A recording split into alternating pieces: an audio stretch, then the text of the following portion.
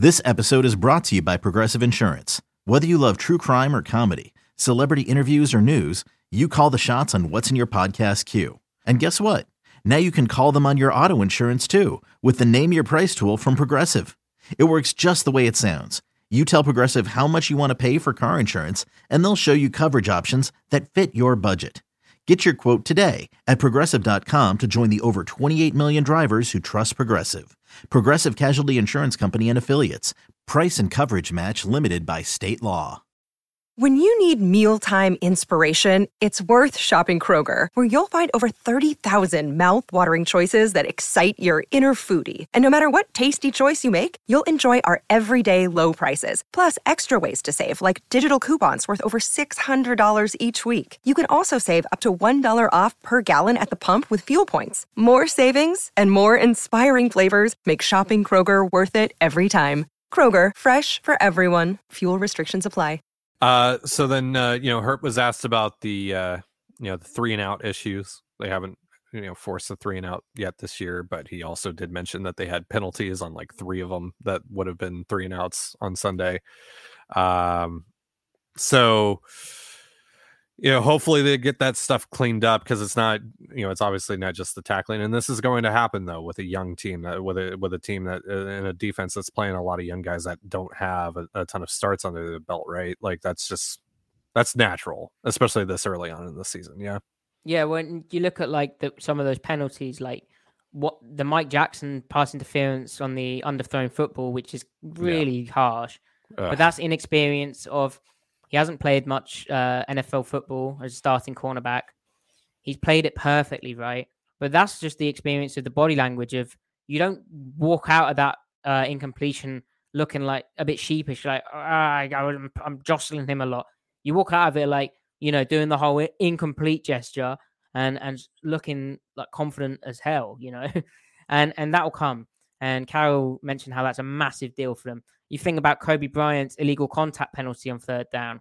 That's the inexperience of, he gets done by Judy in week 1 where he has his leverage broke. He just really didn't want to have his leverage broke in that instance. And so he's like, I'll just put my hands on him just to give myself a bit of an advantage. And they flag it. Now, the officiating last week was like highly, highly questionable. Seattle got unlucky. It happens. You can blame refs. They also didn't play well enough at all. But the officiating was highly questionable. Carroll mentioned how they sent in like a lot of plays. So, yeah. But nonetheless, like these reps for all of these new guys, like the young guys, they're invaluable, because how do you learn without making a mistake? You can't. You have to make mistakes. We'll see other new Seahawks players and inexperienced players making mistakes. That is, as you said, part of being a young team. Yeah, I mean, if you haven't done something at this kind of level, you're probably gonna suck. You got to accept that. You're gonna suck at first. You're gonna take some L's along the way. Like it's just gonna happen. And as a team, you're from where they currently stand right now, and just kind of rebooting this whole thing. You got to take those lumps. You just got to deal with it. You got to go through the ebbs and flows of a season. And now, with the added extra game, now that you have 17 games in a regular season, it gives you even more of a buffer to kind of deal with that and still, remain competitive, in the big picture. So, I think we're obviously going to see the natural growing pains, but eventually, I think we're also going to see how the 2011 season kind of progressed, where you started to see, flashes of some really, really cool stuff, like Richard Sherman and Cam Chancellor and Earl Thomas and those guys, and obviously I'm obviously not comparing this team to that team and overall, but I think you're gonna start to see like these guys start to figure it out. Just the more you play, the more ball you play, and the more experience you get, the better you get, at least theoretically speaking. So you just kind of have to deal with it for now, and I think that they do have a formula that can work, where they can still win and still be competitive as these guys figure it out.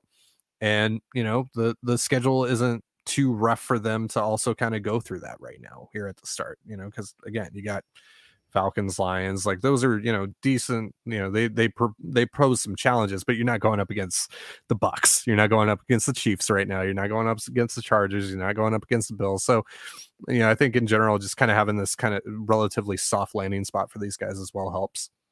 Yeah.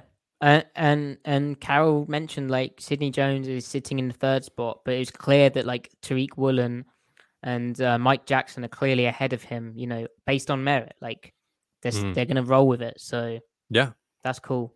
And I mean, Woolen's been awesome to watch so far. Yeah, might have to be my tape breakdown this week on my Substack because he has been balling. Yeah. So is he going to get the matchup against Drake London? Ooh. I don't think they'll. Well, that's an interesting discussion because obviously Woolen is like London is a unicorn, but then they also have Kyle Pitts, so it's kind of like and they play him like a wide receiver, and so I don't know if it's necessarily the right thing to do. What you might see though is Woolen kind of on the one-on-one side of the coverage more than Mike Jackson is. Yeah. Who even is like the Falcons' number 2 receiver? Like obviously they got Pitts Pitts, but like or London. Whatever. That's a good question because obviously they've got the weird situation going on, and then they've lost Julio and they lost it's Brian Edwards, Russell Gage, Brian Edwards. Yeah, from the Raiders. Yeah, and then Olamide Zaccheaus. Okay. Yeah. There we go. Yeah. Right. So, the last thing Hurt said, which I found interesting, was he basically said what we've been saying on this podcast for ages, that the 4-3 to 3-4 stuff is very overblown. He used the under front as a way of doing it because I think they played under quite a bit against San Francisco. Like an under front fits like an under front. Like the under front started with like kind of 5-2 personnel. Now it kind of is natural to go to 3-4, but you can do it for 4-3 like Pete Carroll did for ages. And it like whatever the terminology, you're like fitting the run out of a certain spacing is fitting the run. And so, hey, it's Kaylee Cuoco for Priceline. Ready to go to your happy place for a happy price? Well, why didn't you say so? Just download the Priceline app right now and save up to 60% on hotels. So whether it's Cousin Kevin's Kazoo Concert in Kansas City, go Kevin, or Becky's Bachelorette Bash in Bermuda, you never have to miss a trip ever again. So download the Priceline app today. Your savings are waiting. Go to your happy place for a happy price. Go to your happy price, Priceline. I like how he doesn't use excuses because it would be really easy, especially to like reporters, to be like, "Oh that is very different and difficult," and they're not going to call you out on that because they might not necessarily have the confidence. Like they haven't been coaching for ages. But I like how he didn't use that excuse. I love about it. I love how you broke it down because also, you're in today's age where people are breaking down all 22 guys like you and Griff and, just anyone now that you can find on Twitter. A lot of people are breaking down film. So, you're in this age now where like people know what's up. People know what you're doing. People, know what's going on. And that's out in the public. That's out in the general public now. And more people are starting to learn. And people are starting to learn about football in a different way. And, I like that he didn't beat around the bush as if that doesn't exist. Right. Because like there's still, there's still coordinators, still play callers, coaches, etc. that do. Right. We see that a little bit from Shane Waldron. Admittedly, like it's just kind of acting like this just doesn't exist. Like I'm just gonna BS you this sole answer, and it's like, come on, dude. Like we know, like, and plus, like people in the Seattle media too, like they're aware of it, right? And like they're at least mildly conscious of what the Seahawks do, how the Seahawks operate. So that's not gonna fly with those guys. And like on that subject, right? Like. I don't know how many coaches realize it, but like there's a lot of defensive and offensive NFL playbooks available for free on the internet. Like if you know the right people, allegedly, if you know a guy or girl, be careful, Maddie, or person.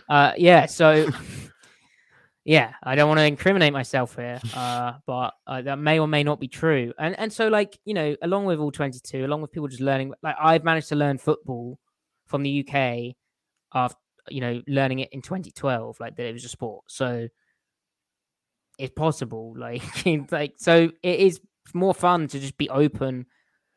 And also, like, if I can do that, then teams can eat. Like Kyle Shanahan, obviously, like knows all of this stuff. Like he knows how their scheme works. He knows how it operates. So all the kind of secretive like stuff is just absolute nonsense. And so like even like Jordan Brooks, when he's more open in press conferences, like he's telling you what they call their front. They used to call it stick, their bare front. Now they call it tight. I told you that in 2020. But Jordan Brooks actually being open about it in press conferences is very cool as well. So. Yeah. So injuries, Ty. Yeah. So the not fun part. Yeah, today was actually kind of a concerning day on that front. Oh my word! Yeah. What on earth's going on? Yeah, Cody Barton's got a shoulder and a hip thing that he did not practice today, and we've talked about the lack of depth at linebackers, so that's really concerning. That's really scary. Don't like that, not one bit. Shelby Harris was also absent today, but he had a personal thing. He's also dealing with the glute injury. But yeah, we'll see if he's able to get back here in the next day or two.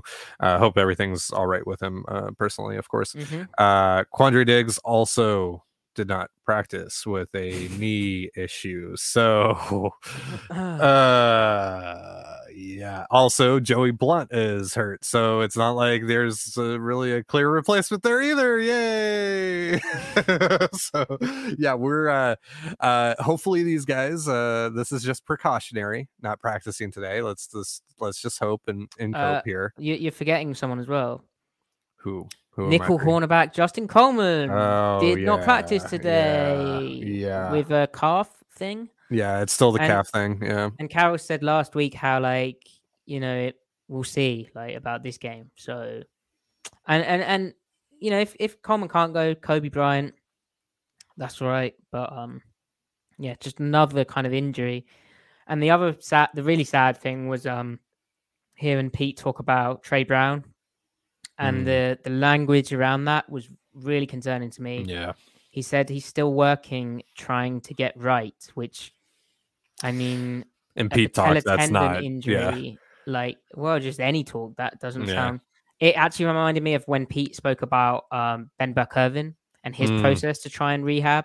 Like at a certain point, if you've lost your agility, you've lost your quick burst, and Trey Brown, like we all know, when he was healthy, unbelievable quick, short area quickness and ability to get out of his breaks.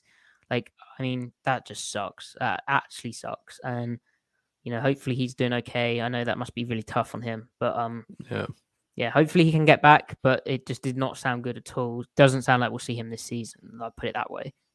Yeah, that really sucks because, God, those few weeks that he started were really, really promising. That tandem with him and DJ Reed.